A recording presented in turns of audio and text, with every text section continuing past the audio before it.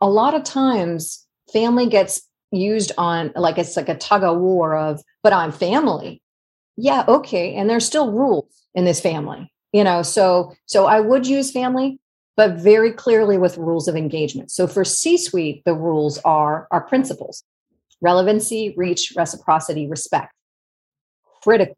If those rules aren't followed, you don't get to play in the family. That's just not going to be acceptable. So do we want you to fail? Never. Will we support you in succeeding? Absolutely. If you choose not to observe, you are making that choice. This can't be it. There has to be more. Wait, am I crazy? No. If you're yearning for more and working hard to make your dreams a reality, then you're in the right place. Welcome to Dreamcatchers.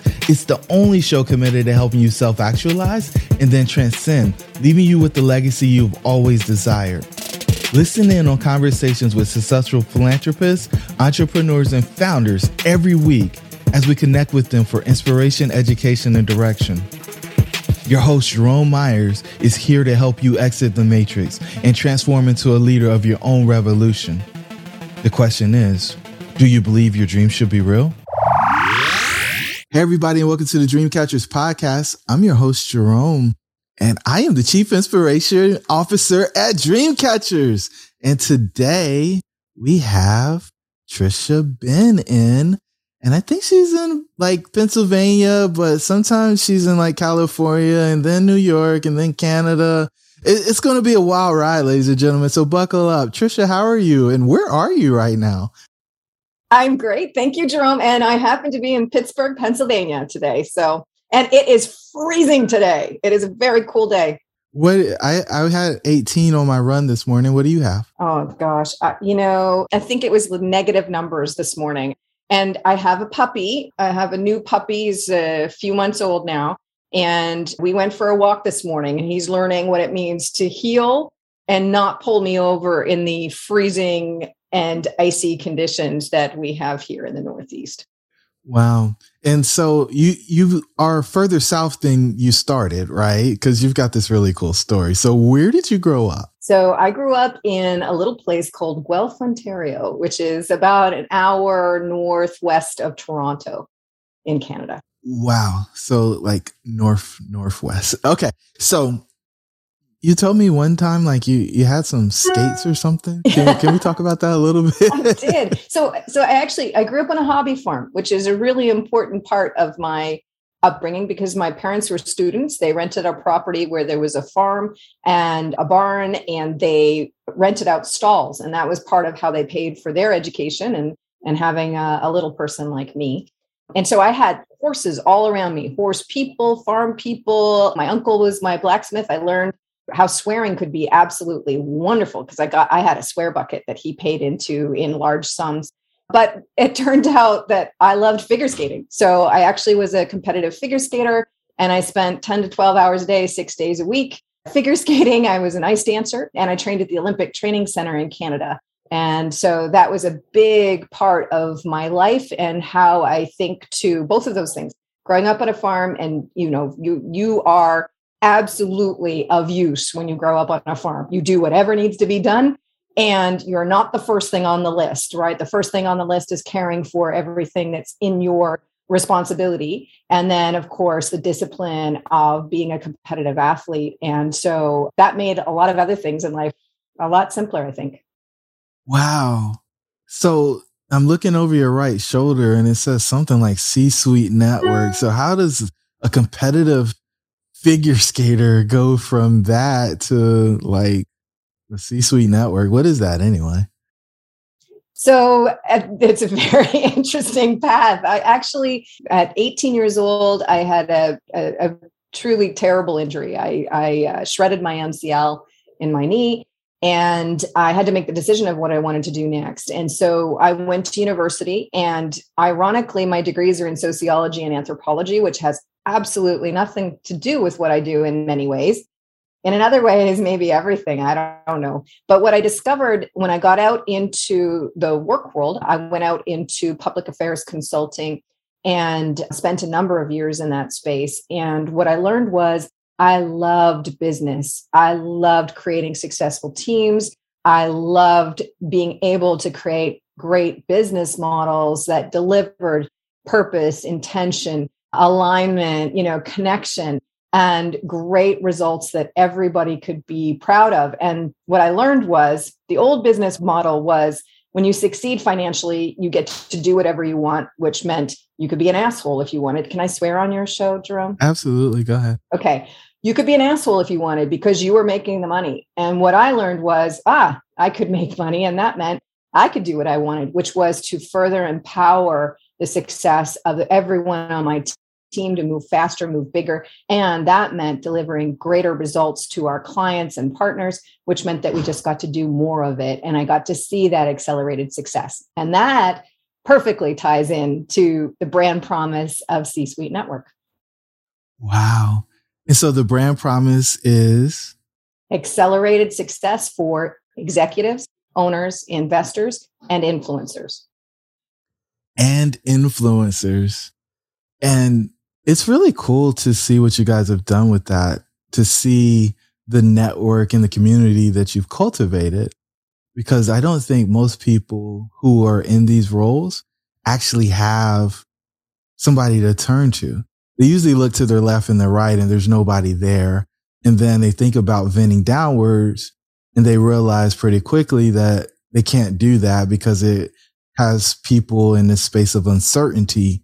They don't want to sow that throughout their organization. So what are some of the challenges that you see as you work with CEOs all across the country? But wait, before we go there, like you were in the C-suite at some point, right? Like talk about your success in corporate, because I don't want people to think, hey, she just organized this group and like they go hang out. Like, no, Trisha is like a big deal, ladies and gentlemen.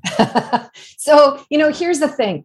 We're all big deals in our own little worlds and we're all not. And so, I appreciate you saying that, Jerome. I really do truly look at my experience as what it can be in terms of usefulness for other people. So, for me, I was an executive at 3 enterprise-sized organizations. For me, it was always about how I built those great business models to create success. So I merged businesses, I built businesses from scratch and created new revenue models and so on. So my last role before coming on to C-Suite Network, and I came in the business and I'm a partner in the business and I lead the business of C-Suite Network. Before that, I was a chief marketing and strategy officer in a $3 billion holding company, and I had P&L responsibilities for one of our New York businesses. So that enterprise-sized experience, as well as the how do you build from the ground up, I love all of it. And I love seeing success. And, what you were talking about in terms of who do we go to? Who do we open up to? Ironically, that audience that we serve, executives, owners, investors, influencers, in many ways, they're the most challenged. We're the most challenged because who do we go to? Where do we let the armor off to say, wait a second, I'm not sure I know about this, or how do I do this better, smarter, faster? By the way, I just spent millions of dollars and man, was that a mistake, right? What happens, in fact, in business is we typically end up having to justify what we did, even if the person that served us did a terrible job. And so there's some real challenges there. And being able to hold a space, lead a space where we can succeed faster, it's very near and dear to my heart, and being authentic about it. You don't need to be an asshole to be successful in business. And I always say, the greedy bastards will continue, right? They don't need support.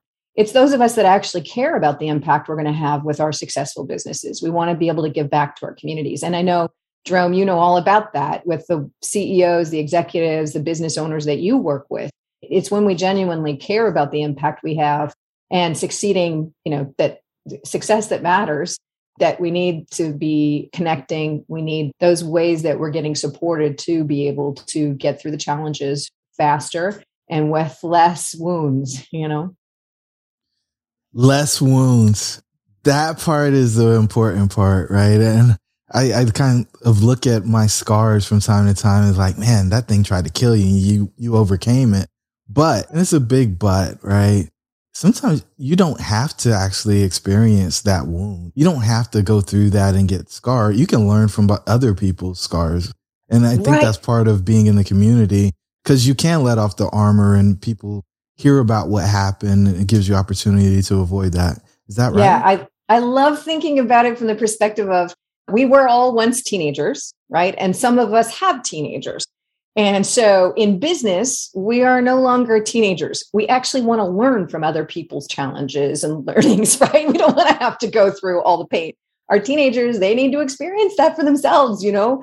In business, we need to learn as quickly as we can from others in terms of what worked, what didn't work, why did it work or not work, so that we can adjust and use that information to move forward faster. And so that's the importance of having that community to have those open conversations and that trust, you know, that trust group that you have where you can learn and, you know, adapt and then move quickly to where you need to go for your business to succeed. Wow. Wow, wow, wow. So where did this idea come from? Like, why do that? I mean, in concept, it sounds like a mastermind, but I think it's probably a little bit more than that. So like, why do this instead of something else with your talents? Oh, that is a huge question, Jerome. So I am truly inspired by the real and great things of people and what we dedicate our time to. So for me, I am an absolute believer that as business leaders, so executives, owners, investors, influencers, we have the greatest opportunity to impact people, impact our communities, and serve our communities. There are lots of other organizations that are set up to faith-based organization, governmental organizations, not-for-profits. But in business, we are taught to create models that allow us to expand faster, right? So move faster, have greater reach, etc. So I really, truly believe we have an incredible responsibility and an incredible opportunity that other groups don't have to create success that we want to see in the communities we serve. And I love that across the whole of the C-suite platform, our diversity is extensive, which means that in the role that I have now, building the C-suite network and continuing to increase its reach and capacity and impact, I am supporting all great things happening that great business leaders care about and are supporting in their communities across the country and also the globe. The globe? Wait, This is international? It is international, absolutely. And through COVID, it has become truly international, and we're continuing to expand. We do not target or market or advertise into international communities, but it has come to us just through word of mouth. And so I'll be congratulating everybody on a Friday evening at our Celebrates event. And I'll be teasing that I'm drinking a glass of wine, or it might be a water night for me, or whatever it is. And that my colleagues, my leaders in Australia are drinking coffee. I hope they're intravenous drinking coffee at that point, because that's what I do at that time in the morning. So yes, it's, great people, whatever it is that we're doing in terms of our businesses, we need to be connected with each other. And it's not some kind of cheesy, this person's really important, so I want to be associated with them. It's truly about how we succeed faster with great people that will take that armor off, that will be real, that are committed to outcomes, not just the appearances or the fame of the places that we sit in as leaders. The fame of it all. This is interesting. Okay. So do you think that many people aspire to these titles or positions simply because they like the allure of it all or the looks of it? Or frequently ego gets in the way, period, right? We're human. So frequently ego does get in the way. And that's why you have actually really, really poor business decisions. And we all, I know everyone listening now, and you and I, Jerome, we all know examples where a decision was made that is absolutely ludicrous. It has nothing to do with the outcomes that were sought after. It has everything to do with how ego played into the scenario. So does fame play into it? Absolutely. We act not in our own best interest. We act not in the best interest of our constituencies and the people we care about most when that gets in the way. So it's something that we need to be looking at. For me, I look at recognition, I look at awareness as a tool, right? It's not me, it's not Trisha in any way, shape, or form. It truly is about how I convey a message that is important and useful to others to succeed. And what I've learned about you over the months that we've known each other is that the message matters at a very deep level. You've worked really hard to make sure that it's always personal. It's not some detached, cliche platitude offered to someone, but the fact that they are a person, you see them, you appreciate them, and they matter. So where did that come from? Because, I mean, there's a lot of people who want to be on your calendar. You were talking to me about your schedule one day, and I just looked at you baffled because I thought I worked a lot, and you're doing way more than me. You know, oh my goodness. I am, at first and foremost, I come from an absolute position of honor and gratitude, you know, that I have something useful to give. And so I think in a lot of ways, growing up on that farm, you're taught a lot of really basic skills. Your word matters, delivering matters. You know, your intention when the animals need to be fed has nothing to do with the outcome of making sure they're fed and cared for. So I think that had a lot to do with it. I also had a very different upbringing from the perspective that my mom went back to school, became a veterinarian.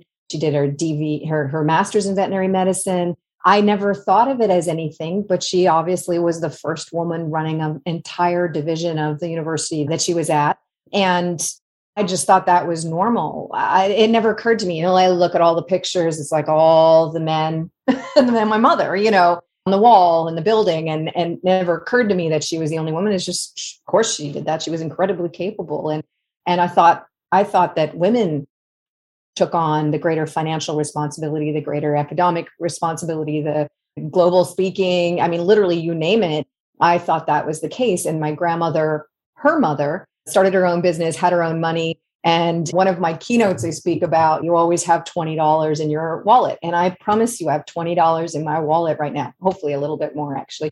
But I always have money in my wallet. My grandmother said, you need to have $20 in your wallet. And really, truly, it only occurred to me in my 40s how much of a political statement that was. I mean, when I was 5 years old, I thought, amazing, I get lots of candy. But I had more learnings as I went along, independence, being able to do what I wanted to do when I wanted to do it. And then as a woman, my goodness, what a political statement for a woman of that era to say a woman should always have $20 in her pocket. Why is that a political statement, though? I've got two little girls, and I want them to have all the things and all the opportunities. So I don't get it. So that was an incredibly political statement because in those days, women couldn't even own their own bank accounts. They had no control over money. They had to ask their husband's permission to spend money, have access to credit, anything. And so for the idea in those days of a woman having political or economic independence, it's really extraordinary. And even to this day, there are scenarios where you just want to shake your head and think, how is that even possible? In fact, Jerome, with daughters, the idea of parity with what's happened with the Great Resignation, they're now predicting it's 208 years until you can look at your daughters in the eyes and say, you will be paid equally for your skills and production to the little boy sitting next to you. And whoa. 208 years. What are you talking about? Why would they not be paid the same?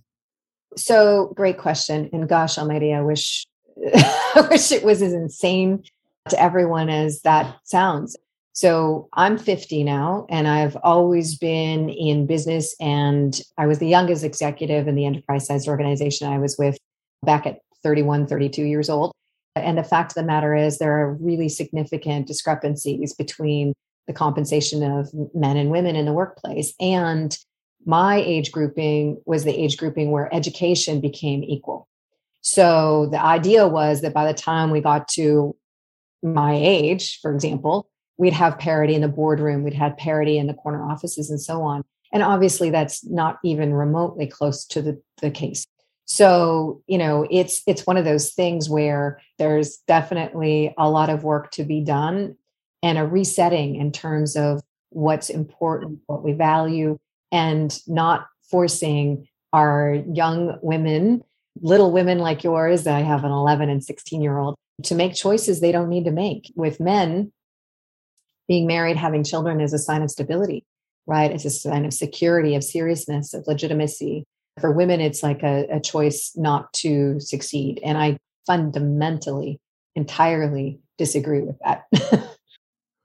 Whoa. You're blowing my mind right now. Is it just the establishment, or is it because women are less likely to negotiate? Like, why are we still here? Not how did we get here, but why are we still here? And what can we do as business owners, right? The majority of the folks that listen to this podcast are either business owners or, they have ambitions to be business owners, but they're probably in the machine. They're probably at a large organization. Right. And, it's funny you bring this up, Trisha, because I don't want to toot my own horn, but I remember in my last role where there was a disparity between two people doing the same job on our team. And I noticed it. And there was about a $10,000 difference on a $50,000 salary. And they said, we will balance this.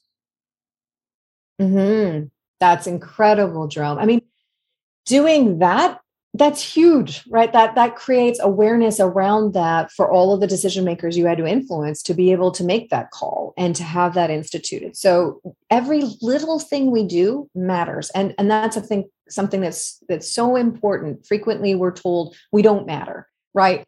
I mean, just give up. The problem's too big. And I, again, do not agree with that. Every little step we can take is a step forward. And even if it doesn't have the outcome we wanted, it helps us to know, okay, got that information. Now, how do I move forward from there? So in terms of the challenges, what I'm a huge believer in is it's not about education, clearly, right? It's not about expertise or excellence or capability, because we have tremendous numbers. I mean, and by the way, we're using women, but if you look at any marginalized or underrepresented group, right? If you look at Black men, Black women, and then you could just continue to extend beyond that, disability, LGBTQ, and so on and so on and so on. If you look at underrepresented groups, the challenge is not about skill set. It's not certainly about education. It's really, truly, I think, a couple of things.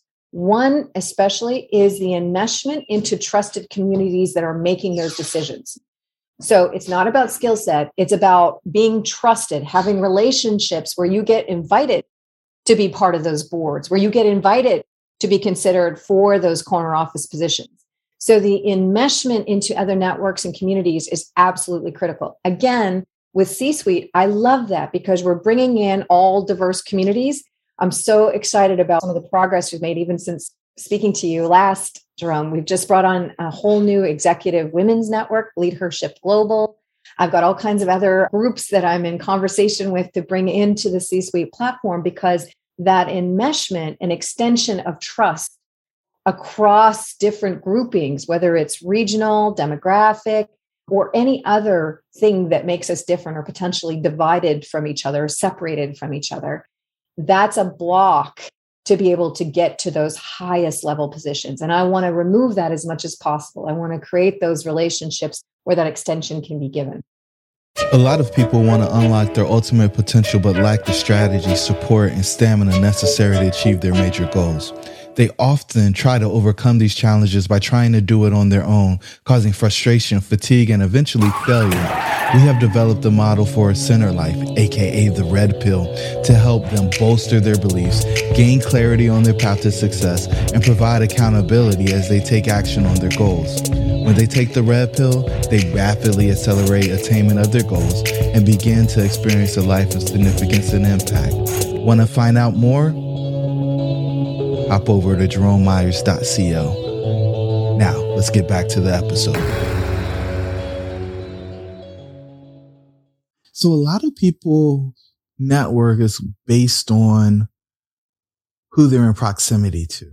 Mm-hmm. And you're saying you're saying that we have to be intentional about the relationships that we build. Yes. Now, here's the other piece I think is really important is creating empathy. So I think frequently we make enemies out of people. You're this, you're privileged, we can go through the litany, instead of creating an empathy that opens the door to understanding. And I think, we try to yell at people what they should think instead of inviting questions. Why? Why do you think that? Why did it work that way? Why are you challenged with bringing somebody forward like this? Creating understanding is critical, but that empathy piece is something I've been really thinking a great deal about lately. If we look at any individual person, we all have something where we felt marginalized, where we were judged unfairly, where we didn't get an opportunity that somebody else was given and it wasn't right. And we knew it, right? We were put on the other side. And so if we can tap into that with whoever that might be, I think we make a lot more territory and gain a lot more territory. And that's why I keep coming back to that term enmeshment. So we create those relationships, that trust, to be able to bring those that we love and trust that don't look exactly like myself, right? Like don't look like you, don't look like me, that I can extend beyond just, what I have in that immediate proximity. Wow. So wait, are you suggesting that we immediately trust those who look like us? But we have far more opportunity. So first of all, sociologically, yes, that is true. I mean, scientifically, that's true. There's bias research, there's bias studies all over the place that would prove that is true. Having said that, I think that there is opportunity where we can extend that trust to what doesn't look exactly like us. And that's where I think there's just so much value. And I think also embracing discomfort. I really am disappointed that the word ignorant has become an insult. Jerome, I love you. I'm going to say you're ignorant about a lot of things. I don't know. Right. There's a lot of things you don't know. Thank you. Me, I am ignorant of a lot of things because I have not lived every human being's experience. I can only know my own personal experience and then extrapolate to others. So we need to create opportunity for conversation, not judging conversation, not guarded conversation where I have to be self-righteous and politically correct and do everything like this. We need to have real trusting relationships where we can have those real conversations. We had a conversation just this past week where on Friday nights we do celebrates. So we have 2 networking breakouts. We talk about everything that we're celebrating for the week, everything we have coming up that's great for the week. And then I just open it up at the end of the night. Now, at the end of the night, anything could happen. I could have somebody who's a writer in addition to whatever business they lead, and they'll do a reading. I'll have somebody who's a singer and they'll sing. I'll have somebody, whatever it is. And so I never know what's going to happen, Jerome. It's the greatest. And I always just say, look, I'm here until the last person is hurt. I'm here for you. I'll stay as long as you need me to on a Friday night. And so this past Friday, I have a leader in the group who's absolutely phenomenal. Her journey is incredible. And she happens to be a DEI leader. And so we had this whole conversation about race. And just an incredible conversation of different questions, different experiences, completely impromptu. And, and it was amazing. And were there uncomfortable moments? Absolutely. With the framing of this is really, really, truly seeking understanding and sharing with each other. And how do we manage this through our businesses? And how do we make sure we're delivering on what we intend in terms of where our values are versus what ends up happening as a sort of subconscious societal acceptance. And as business leaders, we have a great deal of influence over what's considered acceptable and how people will behave in our environments. So I was listening to something, I can't remember, it was probably a podcast, and they were basically saying that tolerance or acceptance is a war that's waged in word. And you have to be able to communicate the idea in a way that people can consume it so that it becomes palatable, so that change can actually be made. And I think that's similar to what you just offered to us.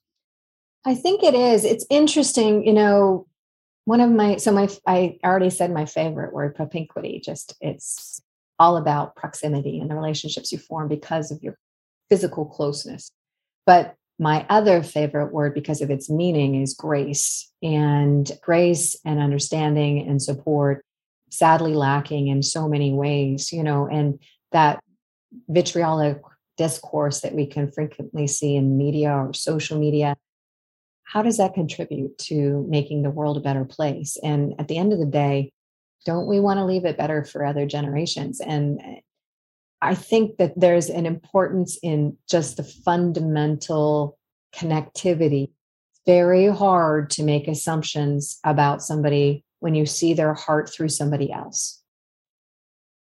And so when we look at intolerance, it's frequently ignorance couched in anger and fear and all kinds of things like that. So my goal is, how do we create that opportunity? And again, that enmeshment. If I trust you, Jerome, then I'm far more likely to say, well, someone Jerome trusts, I would trust, right? And I could probably trust that person much faster than if I didn't know them at all through anybody that I trusted.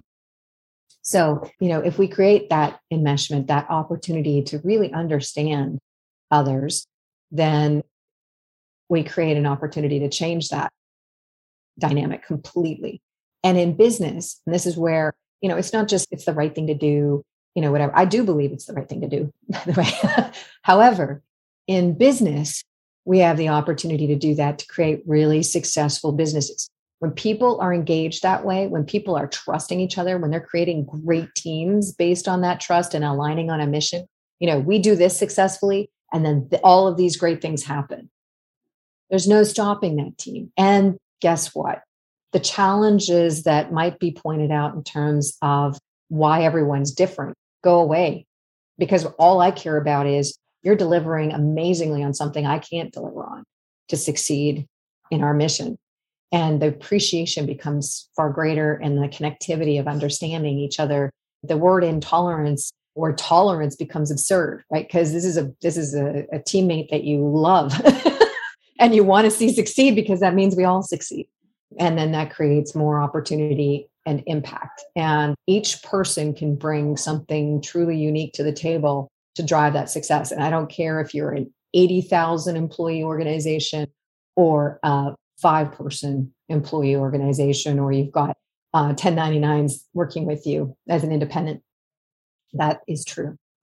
Now, your word choice, I think, is very deliberate. And so I'm going to probe a little bit. So you said the word love, and you said teammate.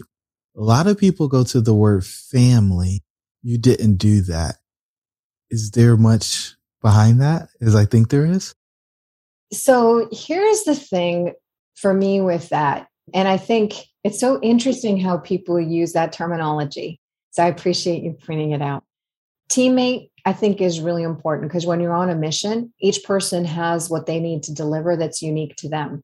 And so it doesn't matter whether they're the highest ranking person, or in business, the highest level in terms of approval or paying the salaries or whatever it is, or the lowest person on that totem pole. If every single person isn't delivering, you lose. So I'm a teammate. And to act otherwise is truly limiting in terms of how much success you can have with your organization. Love I use intentionally because I do believe we need to care about others. And that is something that matters. And so again, to act like in business that doesn't matter is ridiculous. The fact that I actually have true caring, which is a form of love, right, for my teammate, means that I'm not going to let them die, right? I'm not going to let them fail. I'm going to help them out. They have to be home with their kids today. They have an emergency that they need to deal with. They're really struggling with delivering something on time for work or whatever it is. I'm going to be there helping them. I'm not just going to say, too bad for you, I'm out, right? So that's really important. Family, I do use. And family, I think, is important from the perspective of who's your chosen family. So we have our family that we were born into, and we have those we choose in our life. And the fact of the matter is, we choose the people in our business life. That is absolutely a truth. So what does that mean? Now, there are family rules, right? So in my family, I have very specific family rules. Anybody comes to my home, the very first thing they hear, I don't care if they're, as long as they're cognizant, so not an infant, but I'm telling you, 2-3 years old, I'm reading the family rules, or someone in my family is, through to, I don't care if you're 100 years old. Those are the family rules. And so a lot of times family gets used on, like, it's like a tug of war of, but I'm family. Yeah, okay. And there's still rules in this family, so I would use family, but very clearly with rules of engagement. So for C-suite, the rules are our principles: relevancy, reach, reciprocity, respect. Critical. If those rules aren't followed, you don't get to play in the family. That's just not going to be acceptable. So do we want you to fail? Never. Will we support you in succeeding? Absolutely. If you choose not to observe, you are making that choice. So I think there's a lot of distinction, a lot of layers that I would put in there with the word family, which is why I didn't use it at first, Jerome. I'm glad that you didn't use it. I think it's thrown around, and then people have to make a tough decision and feel like they can't because it's family, or somebody feels like they can mistreat those around them because, oh, it's family. You understand. And I mean, grace is important, but not when somebody's intentionally being a not so nice person. And so those R's, I like alliterations. Give me the 4: relevance, reach, reciprocity, and respect. So relevancy in our business community, you don't just come and throw up what's important to you and not observe what's going on in the conversation, right? That's unacceptable. Reach, great people come from great people. So we really celebrate our leaders that bring other leaders into C-suite, because they know who in their community makes sense and would be a fit and would be somebody that could lead in the C-suite. And then we have our reciprocity. So we don't do that whole thing of, well, don't ask, that would be a conflict. I always say that's ridiculous, ludicrous, right? If you don't have an ask, you're not in business, and you certainly won't be for long. You have to have asks, right? The situation is, though, you also have to be giving. So when we introduce someone into the C-suite, we always say, who are you? What are you passionate about? What's your ask? And what's your give? So we're already framing your introduction into that enculturation of, yes, you have an ask. Awesome. We want to support your success. And what's your give? And, it's not give to the point of martyrdom. It's literally, what do you have to give? And make that healthy. And then respect, that's an R that we added. So I added that in after George Floyd's murder. So we'd gone through the whole political election time. We started into COVID. Then we had George Floyd and a lot of uncertainty and so on. And I actually became an American citizen right at the time of George Floyd's death as well, by the way. So that was a whole other discovery for me in terms of who I am and my identity as a Canadian and an American citizen. So respect, I added as the 4th R, because it is what a great community does. We give respect because of who we are. Trust is earned by the other person. But who we are is a respecting community that will give that. That's where we start. We give respect. And that's absolutely something we have to give to anybody, right? Trust is earned. So that's how the 4 R's came to be. And it means that I can hold a space in community. All of our leaders in C-suite can hold a space in community where there is that respect and a seeking of understanding versus judgment and silencing. Wow. So Trisha, what are you most grateful for? Oh my goodness. I am so grateful, period. I'm quite literally grateful for everything and every day. And I'm grateful that I can hold a space and create and continue to create and extend a platform where people are succeeding and they know that their life's energy, their like everything they're doing with their businesses, and that is our personal lives, our business lives matters. And then it's having that impact. So I'm truly grateful every minute for being able to create and hold that space and see great people succeeding in business faster, maybe a little easier, and with far greater impact. And the bigger we get, the more impact we have to keep fueling that. So I'm truly grateful for that. I'm truly grateful for all of the relationships that I have. My conditions of satisfaction in life are reaching for my great and helping everyone around me get to theirs, new challenges and new opportunities and things that, I can adventure, explore, those kinds of things. And then real connection in the everyday. And so I'm grateful that I have all of that in every day, no matter who I'm with or what kind of day it is, weekday, weekend, vacation day, work day, whatever. I have those conditions of satisfaction met in the everyday, and I'm probably most grateful for that. Wow. Conditions of satisfaction. I've never heard that before. That's beautiful. It's a very powerful tool. And when I came into the C-Suite world, I was the first sponsor of C-Suite Network. And then I came in and then I became a partner in the business. And conditions of satisfaction is a framework that C-Suite has used since its founding. And the one piece that I've added on to it that I think is so critical as we think to what success looks like for each of us individually is that it has to be whatever your conditions of satisfaction are. You might have, 2, 3, 5, in that range. You don't want more than that. It gets a little overwhelming. You need to ensure that they're reachable any day, anywhere, and no matter who you're with. Because if you don't do that, you're essentially setting up your satisfaction in life to be variable depending on something you can't control. You put it in a place where you can't get to it, right? It's over there somewhere. Yeah, I love that. Yeah. Yeah. Instead of here in the core. Yeah. Mm-hmm. So what dream are you most focused on catching next? Oh my goodness. So little dreams. My little dreams are, I have a book that I haven't finished because with COVID, I just completely set it aside. And I'm going to be doing a keynote in March where I need to have that book finished. So I've got to get it done. So that's my little, focus in addition to other things I have on my to-do list.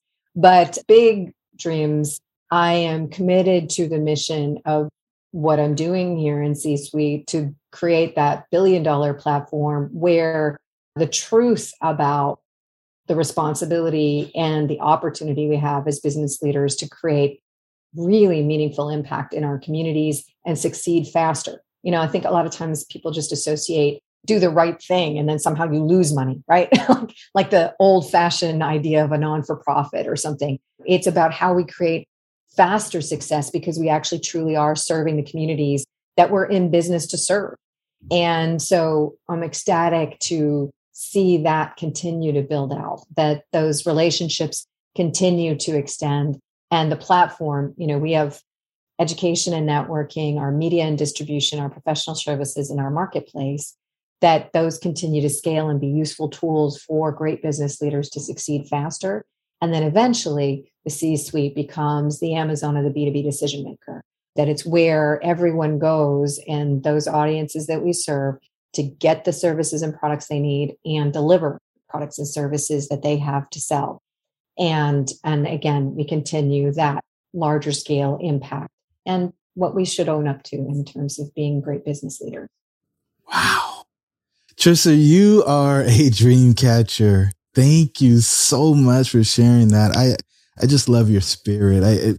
The sincerity that just exudes from you, the desire to make sure that people are cared for, and the presence to hold people accountable when they say that they're going to do things is something that is usually not all packaged together. You usually got to go over here for this and there for that, but you got all of it. And I think it's why you're such a strong leader. And why you attract so many people to you. So just thank you for being an example of what's possible. Thank you so much, Jerome. And thank you for bringing me into your family. I'm so excited to be here with you because this message and how we can truly connect and create opportunity together. It's so important because there's so much out there. We've all had that. Anybody who cares about what they're doing in the business that we're building, they're there. This is about real business, and it's just a justification for being an asshole. And no, let's hold that accountable. That's nonsense. That's being an asshole. That's not good business. That's not creating successful opportunity. That's being an asshole. I don't care. Again, small business, big business, anything in between, that's being an asshole. And we owe it to the success that we see, the success that we enjoy, to create great impact, great opportunity, and we will succeed bigger, faster because of it. You guys heard it here, and ladies, you heard it here from Trisha, the girl that grew up on a farm and figure skated in Canada, who's bringing CEOs from across the world together so that they have a safe space to share, grow, and learn. Your dreams should be real. Until the next episode, we'll talk soon. Thank you for joining the tribe today. We would love to hear from you. Please don't forget to rate, like, and share. Perhaps someone you know could benefit from what we've discussed. Until the next time, remember that your dreams should be real.